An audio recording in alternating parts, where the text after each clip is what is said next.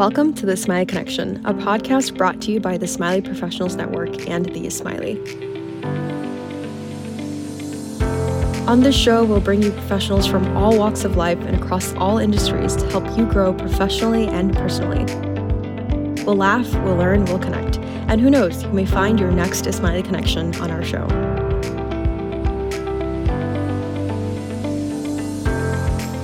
Hi and Yalimadan. I am Farhan Manjiani, a new voice on the show today because this is a special episode.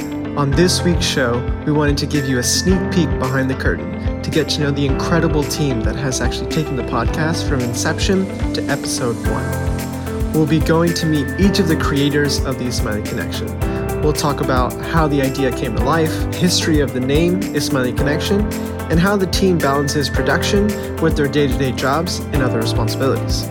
I hope you enjoy.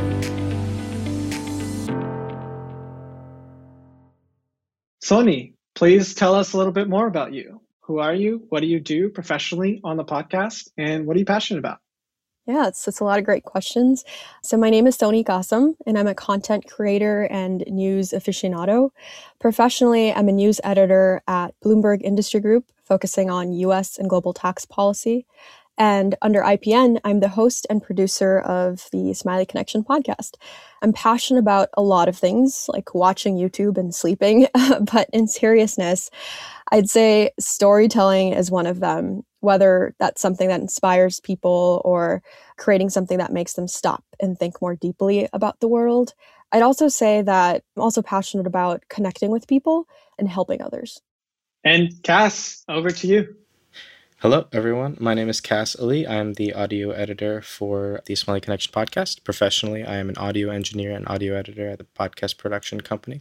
I work on various podcasts and whatnot, very similar to what I do for this project. What am I passionate about? I'm passionate about a lot of stuff, but in the context of this specific project, just giving space for the stories of Ismaili brothers and sisters. And I think that's very important, as well as making sure that they are portrayed in the best way. Awesome. Thank you. And Samin, please also introduce yourself. I'm Samin, and for the podcast, I am the marketing lead. So I'll be putting together a lot of the content that goes on social media. And professionally, I'm actually a demand generation marketer, which is a little bit different, but still in the marketing realm. And in terms of what I'm passionate about, I think along the similar lines of Cass and Sony, when it comes to this podcast, it comes down to the storytelling. And on the marketing side of things, it's understanding how that story can be told and captured by the right audience to make sure that everyone can hear stories that inspire them and they really connect with. Amazing. And I'll introduce myself as well, Farhan Manjiani, and professionally, I am in product marketing for a speech-to-text company called Rev, helping folks unlock the barriers of communication or transcend those barriers, rather. And podcast-wise, I help out getting some speakers for the podcast. So a little bit of an important job, just helping making sure we have the right guests to have an enjoyable time for each and every one of you. And that's one of my biggest passions, ultimately why I joined this project, which is I'm passionate about dispelling the myth that Ismailis think they are the only one in their role, the only one in their company, in their industry. My belief is that there is an Ismaili at every level, every company, every industry. And my passion is just bringing them together and helping them realize as well. I love that. Thank you.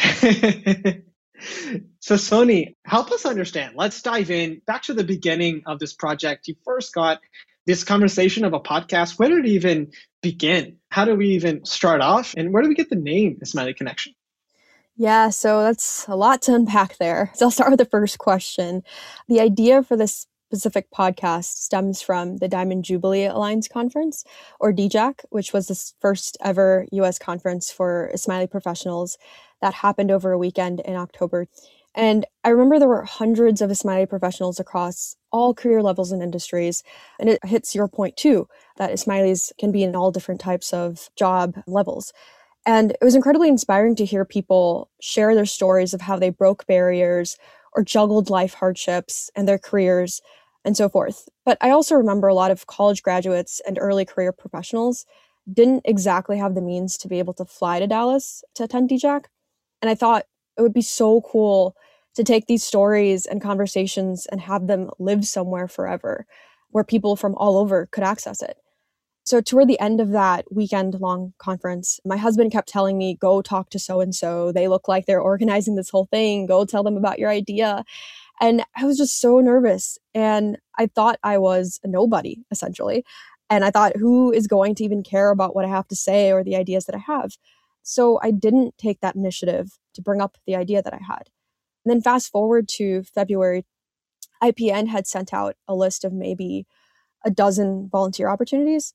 And at the bottom of that list was podcast production lead or something like that. But there were no other details attached to it. And it was like the role was TBD, basically.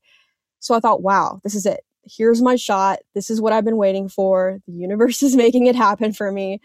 And looking back, the funny thing is that at DJAC, they handed everyone a little black padfolio and notebook.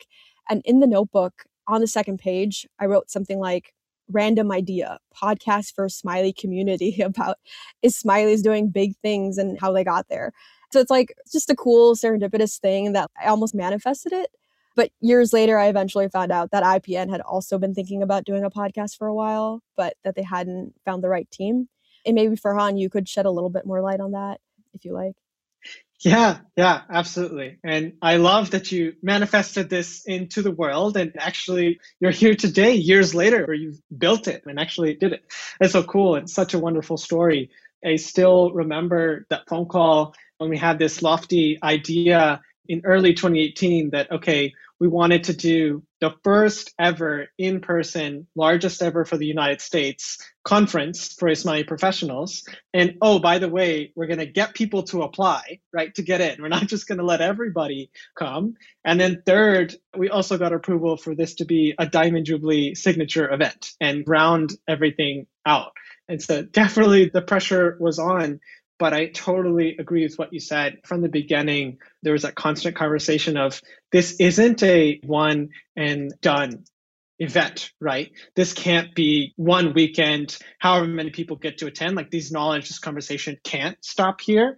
So there's so many ideas thrown around of what to do. Everything from, well, we can just build an app, right? And everyone can connect, or we'll just do this every year and bring them back together. But a podcast was one of those ideas. But to your point, all the details of the who, how, what is this actually going to look like? How's it going to work and scale was all a TBD. But we knew something needed to happen. So it's awesome that those two puzzle pieces came together. Yeah. So in terms of how the Ismaili connection came about, we probably went through like 10 different names: Rise Up, Ismaili Impact, One Jamaat, Ismaili Legacy. Ultimately, we realized that the aim of the podcast was to shed light on stories of other Ismailis across the country and the world, and also just connect each other with these stories. I love that. And wouldn't be surprised, we're calling it here. If you see some programs, Legacy already exists, but in these other names, they were on our Google Docs first. So if you see some podcasts and camps with all these names, we're copywriting that here and now. Yes, I just want to throw that out there. But that's awesome. It's such a brilliant and I think apt name for what we're doing here. Thanks for sharing that story. Don't you trademark a name? Did I say copyright? Yeah. What's the difference? Yeah, that's a good question. I don't know. Legal person. Well, copyright, it doesn't matter. I just was trying to be snarky. Thanks for educating me. It's okay. I love it. So Sony, tell us, what did the early days of the podcast look like? What were some of those key lessons learned from that first episode? Yeah, so honestly, there was so much that went on behind the scenes. We created a survey to better understand the audience and their needs and interests. We also had to think through what kind of stories would be interesting to people and what kinds of speakers we'd want to highlight. So that included thinking about diversity and not just the speakers we feature, but the industries and the variety of life experiences. And I think some of the biggest lessons that we learned is that you really need a team that believes in the same vision as you do, and team members that are willing to be open-minded, to try new things, to push each other. I know that's a lot, but I think without all of that, it can really take a long time for something to get off the ground, whether it's because of creative differences or something else. And the second part of that is that it's really important to focus your mental outlook. in the right direction. And in terms of that, it's just really critical to have patience and a strong belief that what you're creating is super important to you, because you're likely to face criticism and pushback from people along the way. And you have to truly believe that what you're trying to do and what it is that you're capable of doing or creating is worth it. Absolutely. A much more crass way of saying that is haters gonna hate. Yeah, haters gonna hate, but you gotta keep on going on. Absolutely. I love that. What were some of the first lessons learned when you got to the first episode? Yeah, so first lessons learned when I got to the first episode, making sure that I'm mindful of the speaker's time. You know, as a journalist, like I can talk forever with people, but having to recognize that we have to be more organized, come up with a set of questions or topics to talk about, share that with the speaker beforehand, prep the speaker, get to know the speaker a little bit, see what their speaking style is like, see if they're even comfortable, if they've ever done public speaking before. And I realized after the first episode that we had to create that process where we do these pre-calls with speakers and that we talk to them for about 20 to 30 minutes. And then we do the actual interview with them. And then we had to really be mindful of their time. And so it's like, okay, like I have these questions ready. Of course, there might be more questions that pop up during the conversation. Let's try to make sure everything happens within an hour and not like 2 hours. Though I will say, and I will admit that recently interviews have been hitting 2 hours, but people are just so interesting. It's just so hard to restrict everyone. But yeah, I think like after the first episode, we understood how to create that process and get things done and make sure everyone's ready to go. Yeah, you learn and pivot so quickly. It's so awesome to hear as you start to kind of flesh out and unpack. This is what this needs to look like to scale. It's so awesome that you learned that on episode 1 and quickly did it. I'm curious because you mentioned from your journalist background, you're not unfamiliar with having these lengthy conversations with folks and diving deep. At any point, did this feel almost an extension of work, right? Exactly what you're doing at work? Or how did you keep your passion for this going? So for me, it was different than what I do at work, although the mechanics of talking to people or cold calling people or cold reaching out to people is very similar with what a journalist does or a reporter does and what we would do on the podcast. But I think because in my professional life, it's very much tax focused and policy focused, that it just felt like two different parts of my life. And so with the podcast, it was more of like just getting to know people instead of getting to know like technical stuff, which I had to do at work. So Cass, I would love to hear, you mentioned you're an audio engineer at work, and then in your free time, you're also an audio engineer. And they say you truly love what you're doing when you do it in your free time. Is that the case for you, or just help us understand here? That's an interesting way to put it. Well, so I will say that I was doing this for free a lot earlier than I was doing this for money. So I guess you could say that. Okay. So I went to school for audio engineering in the music school at DePaul, and I kind of went through a lot of different stages. Like I started very heavily music focused and then transitioned into film work, game sound design here and there. And then I found that like I enjoyed the storytelling aspects of the film work more and the variety of work, as well as being able to work with voice, sound, and then also music as well. So kind of combining all aspects of sound. And then I would say I like what I do. This project allows me to do a bunch of different parts of the thing that I like to do. Yeah.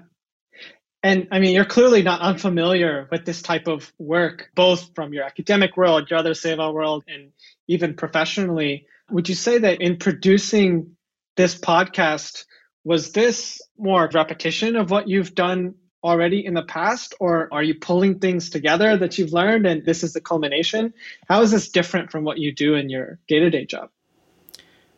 Okay, so I would say that what I do for the podcast is very much more similar to what I do day-to-day now than what I was doing directly before those projects. So like when I started working on this project with Sony and everyone, I was kind of in a very transitional phase, which a lot of people who I wasn't just out of school, but like it had been less than a year since I had graduated. So I was still in the figuring it out process of it all. So I was very ad hoc doing random things. I was doing a lot of like live sound and then doing projects on the side and also doing an internship.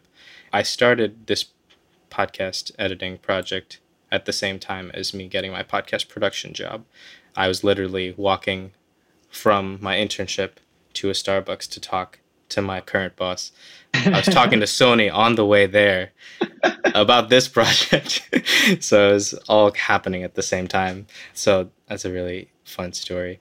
But yeah, so I would say that my day-to-day is very similar to this. What I will say, comparing the two, is since I was doing them at the same time, I was kind of taking what I had learned from the past and like reapplying it to this context, because I had never done a podcast before. And then I was taking what I learned at work and applying those techniques to this project, and then expanding on them and making them my own. Because a lot of audio engineering work, and a lot of engineers will tell you this, is you will learn how to do things from watching videos, watching other engineers, just learning from osmosis, essentially, and from just listening to the world around you and listening to other like media. At the end of the day, you kind of discovered your own way of doing things. You take a conglomerate of all the things that you learn and you put them into that. So this project was that for me, allowing me to like take bits and pieces of what I do at work and apply it, and then go beyond that and not have to like stay in the structure that I would for work, because I have to like hand off sessions and whatnot. Awesome. Yeah, that's so interesting, just seeing the dichotomy between the two worlds and just how you constantly switch, but at the same time complement both pieces.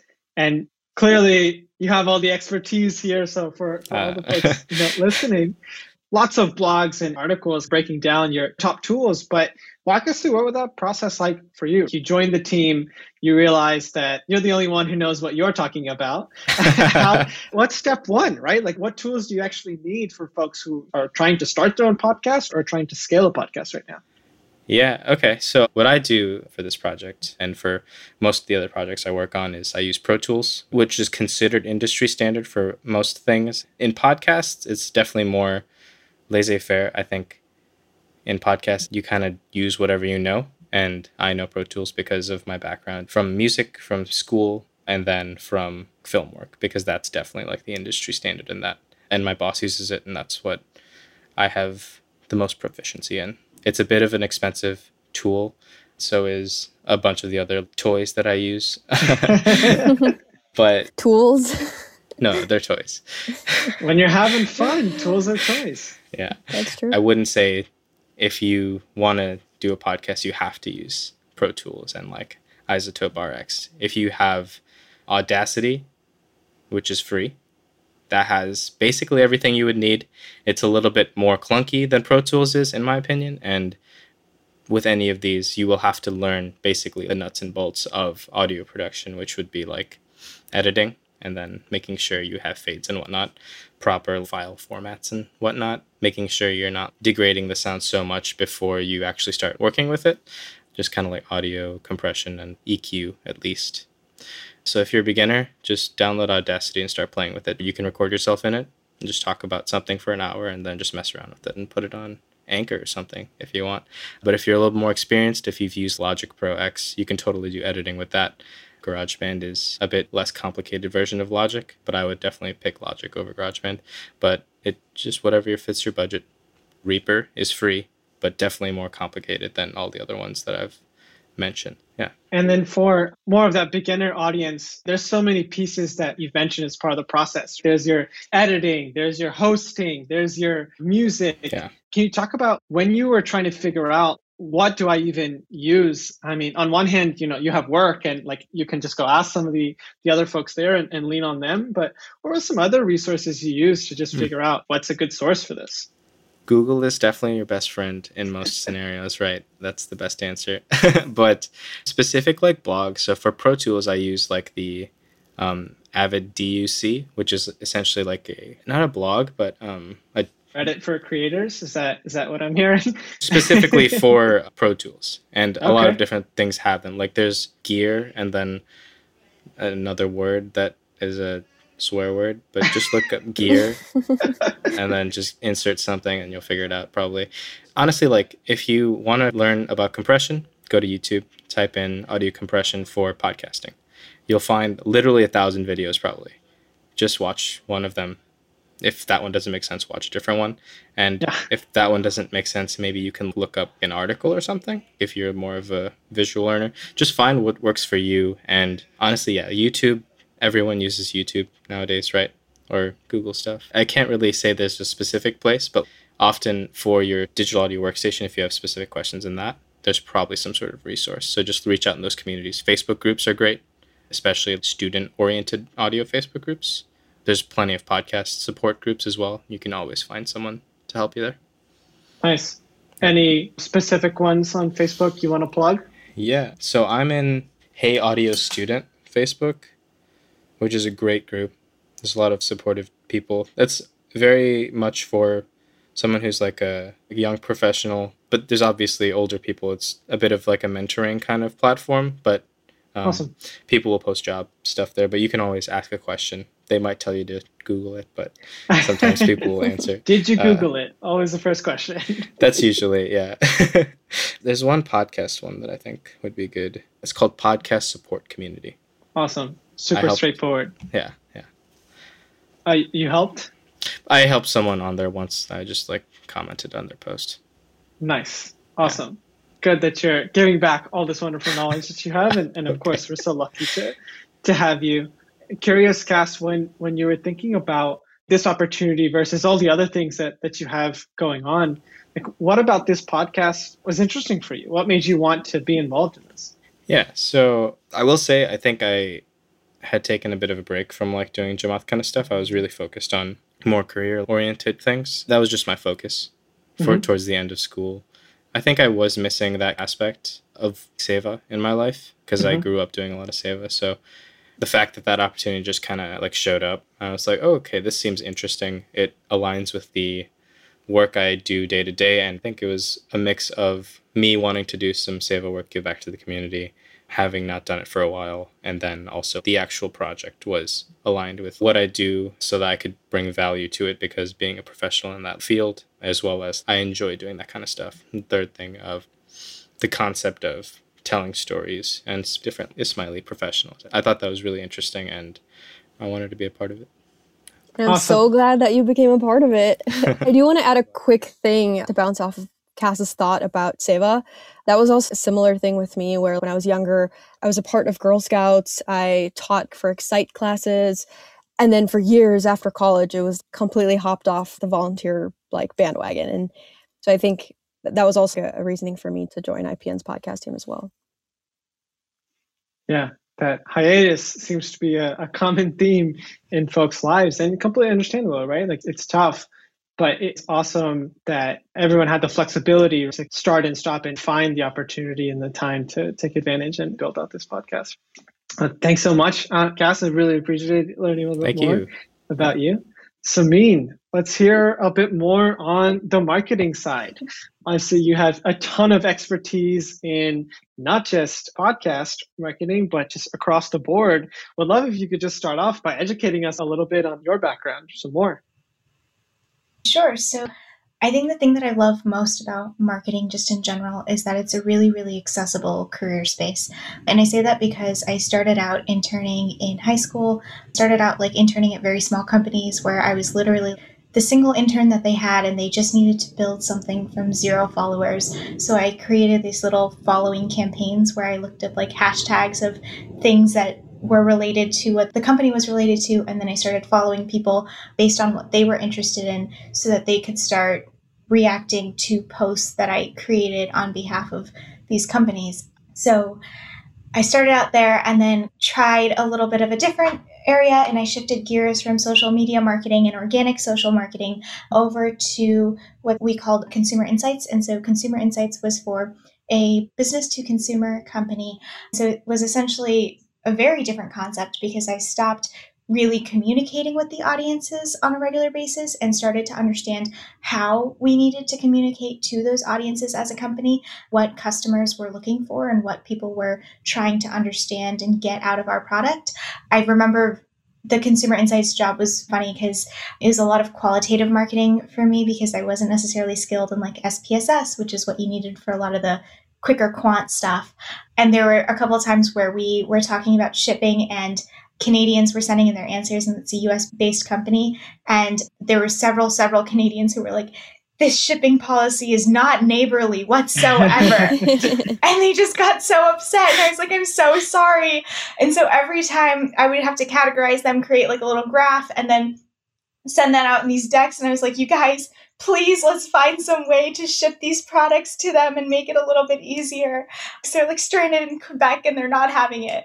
Then I had some time in consumer insights. I really loved it. My team made all the difference. And then I spent about 6 months doing product marketing at a business-to-business company. And the product that I was marketing is containers, and not physical Tupperware containers, I would tell people. It's always just, it's like this concept of your architecture and how you build the architecture of your applications and your servers and everything like that. And it was a really complicated concept. And it was a very different way of talking to people and marketing to people, because your audience shifted so much. Because in business to business, they always emphasize that you're marketing to people, but you're marketing a product that people still have to learn about. And the product in particular that I was in charge of was something that the company considered to be a very unique offering. So it shifted from originally where I was speaking directly to a consumer to then going to what does our consumer want and what are they looking for, to finally asking the question of, well, how do I have this conversation with them, and how do I make sure that the things that I'm talking about actually do genuinely matter to them? That's where I was in product marketing. And then finally, I am now in demand generation marketing, which is a little bit less in the weeds than product marketing, but I could talk about it for ages. It's essentially just building that awareness and bringing people in and making sure that they have some interest in your product and also know that your product exists, because it's no longer the point where I'm working with someone who calls herself a mompreneur, where I can just go on social media and follow people who follow my hashtags. Needed to find some other way to draw folks in. So that's the long-winded. Awesome. Thank you so much for that background and education, right? Like, so often it's so simple to kind of condense all of marketing into, like, you sit around and tweet, right? Or you just post things on Instagram and then that's it. You call yourself a marketer. But it's so amazing. I love how you just kind of painted the brush from everything from, there's so much nuance to that, whether you're marketing directly to consumers, direct to businesses, whether you have that aspect of globalization, whether it's a technical concept that you have to simplify or not, like, who is that audience and what do they really care about? Tell us a little bit more. When you brought all this wealth of knowledge to a podcast, right? And you think about a lot of the same things, right? Global podcast, global audience, ranging in age and industry, all sorts of things. What are the nuances that you think about regularly in marketing podcast? Yeah, so I think that with this podcast in particular, it was really nice to have the IPN platform to kind of start out with, because it did enable us to kind of narrow down that target audience. So our teams always start with like this huge, okay, this is everyone who's available to market to on LinkedIn, on Twitter, in the world, all of our companies as they exist. Now, who's actually going to find this information relevant? For us, our baseline form of what's going to be relevant, because it's the Ismaili Connection podcast, is going to be Ismailis around the world, because IPN is the space that we're going into. A lot easier to kind of focus in on folks in IPN. But then going from there, it gets a little bit tougher, because we're back to this organic social concept where you're not necessarily paying for the people to come in. You're not paying to have something promoted and show up based on some of the tags and their member interests and things like that. But instead, you need to capture their interest with the copy. And a lot of our episodes have done a really fantastic job of just bringing in those stories and bringing in different folks from everywhere and from all these different fields and things like that. And so it's a matter of capturing the attention of the folks within IPN and within our Ismaili community who find those fields relevant. And it may not just be like calling all marketers, calling all of our audio techs, it's something very different. It's calling the folks who consider themselves creative, calling all the folks who are looking to try something different, calling the folks who want to change somewhere in the middle. They want to start a side hustle. They want something different. They have a really great idea, but they don't know how to build that up. And we come in and say, hey, somebody else did this. Here's what you can learn from them. It comes down a lot more to like the copy than I really thought it ever would, more so than hashtags and the algorithms, which is where my work life lives. So it's really nice to kind of be able to go back to that root of how do you tell that story? How do you have that hook that everyone talked about and that we learned in like ninth grade English. Like, how do you hook? What's your thesis sentence? Yeah. And that's your line of copy. Your thesis is your line of copy. Your thesis sentence, not the entire paper that you have to write in college. Right. Right. It's so funny that you said that, right? Because it's almost the exact opposite. We were learned and really trained to make these super lengthy statements, and you get into the real world and it's like, actually, I need you to say that whole thing in like 30 seconds or less because I don't have time. Right. And so I completely understand. Sure. Obviously, as a product marketer, messaging and positioning is like most of my life. I totally empathize there. I'd love to hear more around when you mentioned that within businesses, for example, in your demand gen role, it's generally a much more focused person that you're trying to market to versus, like you mentioned with the podcast, you're trying to speak to a lot of different people with different interests and different expectations and tolerances in terms of time that they're going to spend and different things that are going to hook them. Where's that inspiration for you come from? Are there particular organizations or communities? Who do you look to? Yeah, I think I don't necessarily want to name a specific person. I think that for me, a lot of it is just when you spend time online and you just start noticing like all the different ways that people market and the different campaigns that people have. And it's really interesting the way that they choose to speak to you. So for example, Google just released the advertising campaign that was for getting a vaccine. And so they started it with like social distancing, and then you clear that search bar and then you put in a couple of other words and then you clear that search bar, and slowly like you start to feel the hope come back as you no longer have to say quarantined family activities and you can just say family activities.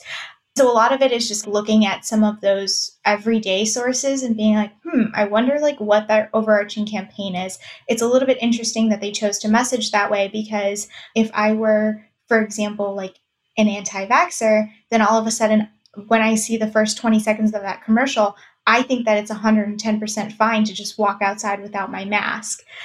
But that wasn't the point of their messaging. So really, it depends on like, okay, where did they show it? Why did they choose this channel? Super Bowl commercials, those are super fun to watch and analyze. But then on a daily basis, on my Spotify the other day, I work for the cybersecurity area of a company. And on my Spotify, they had like a little display ad that showed up. And I was like, I really wonder how much that cost them. But also, it's really funny to me that that's the only cybersecurity banner that I've gotten on my Spotify, because I listen to Spotify every single day. Yeah. So it's a lot of finding the ways that people are trying to communicate with me and understanding that I can turn that around and seeing how to turn that back around to our audience, if you will.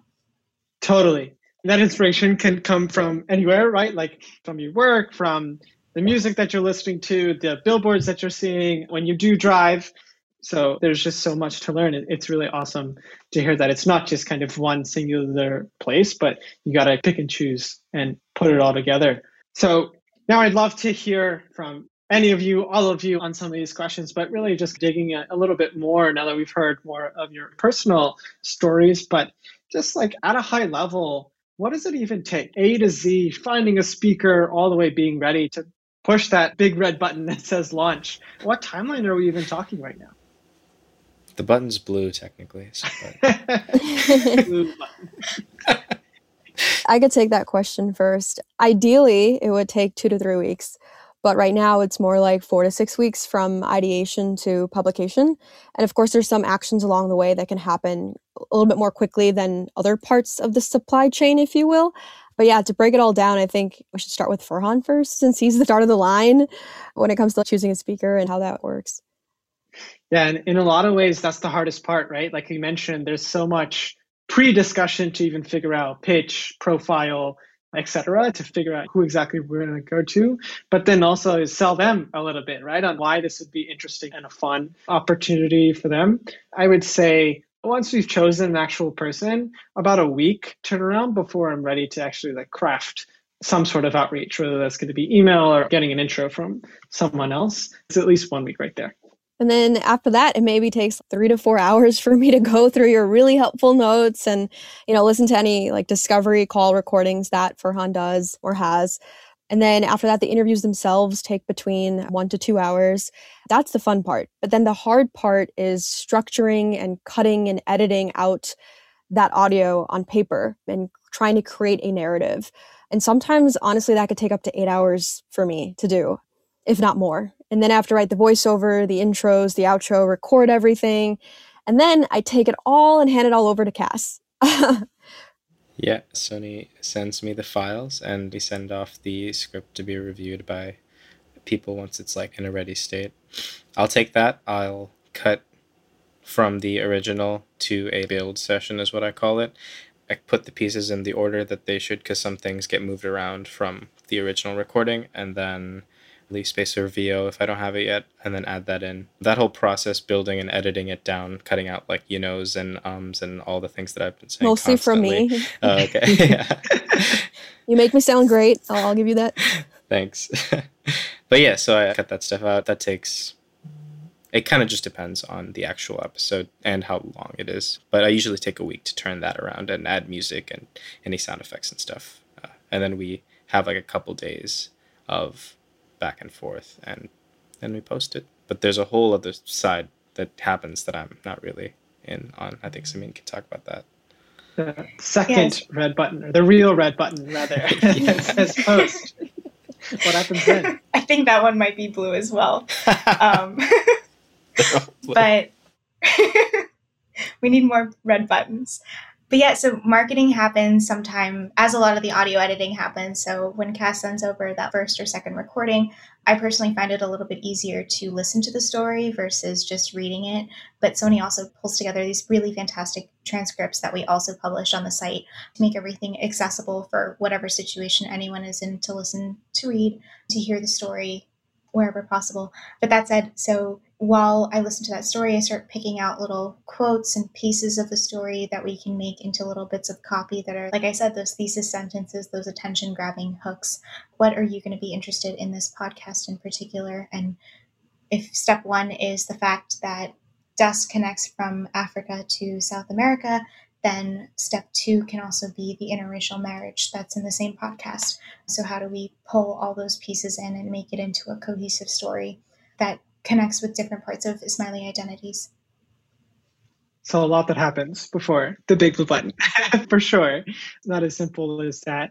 But I mean, with hours and hours over weeks, how are you finding the time to do this? How do you make the time to do this in addition to your other responsibilities? Is this a balance for you? Maybe Sony, you could kick us off. Yeah, I'll take that one first as well. So I personally think that balance is kind of a misleading term because it gives this impression that everything in your life has to be equally divided. And honestly, it doesn't. And I think that instead it should be more of a work-life harmony, which I think differs for every person because we all have different needs, different values, different responsibilities. So for me, it's like I kind of take it week by week and I kind of look at my overall harmonization of work, IPN, family time, me time, and just other things that I do outside of all those other categories. I just try to make sure that if there are 3 days out of the 7 days that I'm constantly working on other things and not myself, that the remaining days I take time to actually unwind, spend time with family, or read a book or something like that. But that changes every week. So it's hard to basically do things evenly. And it's more of like what works for you. I can absolutely attest that you're very intentional in building a culture in this team that allows for that flexibility. So people like me who like to, just time box and get it all done in that little box versus, like you said, thinking about, well, where have I spent my time this week? And I'm not ready to give this to this project just yet. It's awesome that you've been able to allow for both types of folks on the team. So I like that way of putting it and thinking about it. For me, it's a little bit different because the work on this podcast is very similar to like what I do every day constantly. So at times I think because of the volume of the similarity of work, I do get burned out. But I think as long as I take time for breaks in that, even though I love doing this kind of work, taking time for myself and doing other things that I love, I think kind of finding time for that kind of stuff is important, like cooking or listening to music or spending time with people, Yeah, absolutely. And so often, right, like when people are trying to choose whether or not they have time for Seva, I think one thing that's often forgotten is it's almost this flywheel of doing seva work can actually help you a bunch in your professional job. And sometimes, like in your case, or maybe even in your case, I mean, what you're doing professionally, you bring those best practices to your seva. I would love to hear a little bit more. How has that worked for you, Samin, from your professional job to the podcast? Yeah, I think a lot of it was what have I learned in terms of writing copy in the past. And so it comes back, but going back to Cass's point about burnout and stuff, it's still very similar to the copy that I'm writing at work, or just simply the fact that I write copy at work as well. So I think that in terms of the way that I've brought my professional world back to the podcast has been a lot of like the things that I've learned about writing and talking to people and creating these stories, and also like being able to gauge what you're going to be interested in. And then a lot of what I've learned about target marketing and things like that, really making sure that your audience are the people who are going to hear you versus the people that you're just talking to. But I think in a lot of ways, the podcast has also helped me avoid some of that burnout, because it's nice to focus on writing copy and telling the story versus just sending out emails or hoping that everything is all set in stone and getting all the strategy done. This kind of brings me back to it's a different use case in a different world. And so it's really nice to do something that I enjoy in a space where my paycheck is not on the line, if you will. Yeah, absolutely.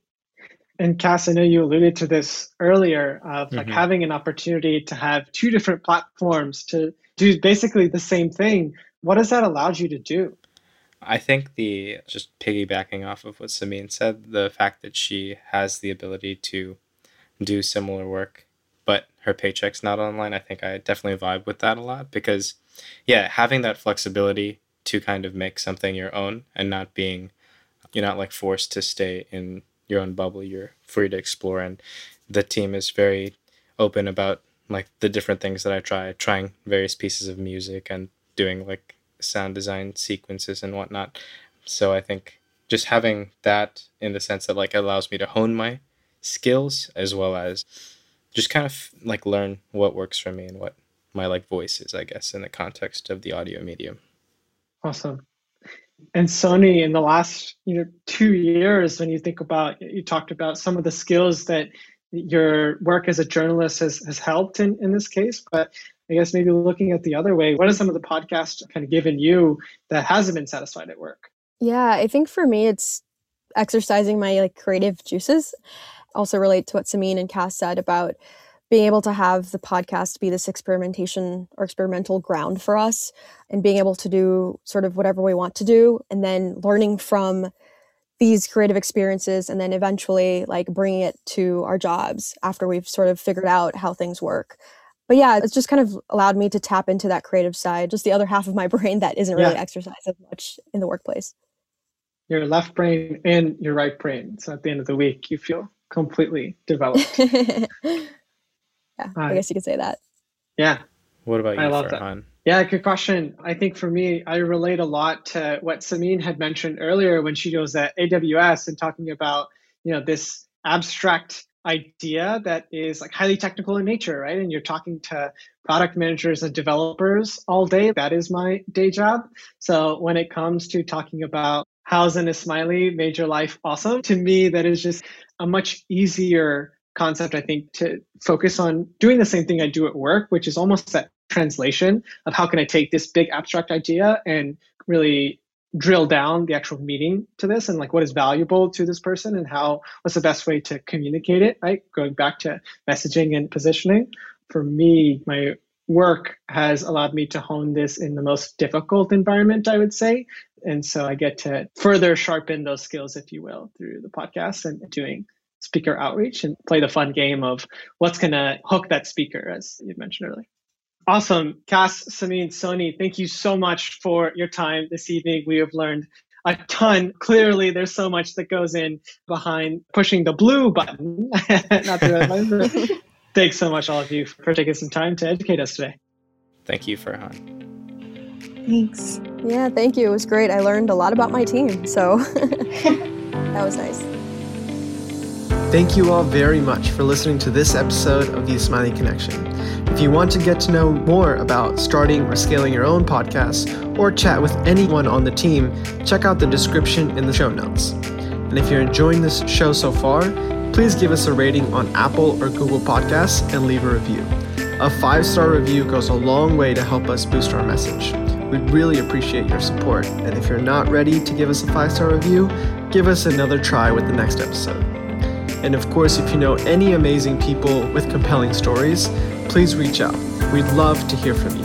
Email us at ipnpodcast@ipnonline.net. This episode was produced by Sony and edited by Cass Lee. Our cover art is designed by Nadia Khan and Shaquille Mohammed. Marketing for this episode was carried out by Samin Chouani. And many thanks to Zoha, the head of strategic initiatives, who was instrumental in editing this episode. And Sony, thanks for taking a turn in the hot seat. Thanks again for listening. Be safe and be well.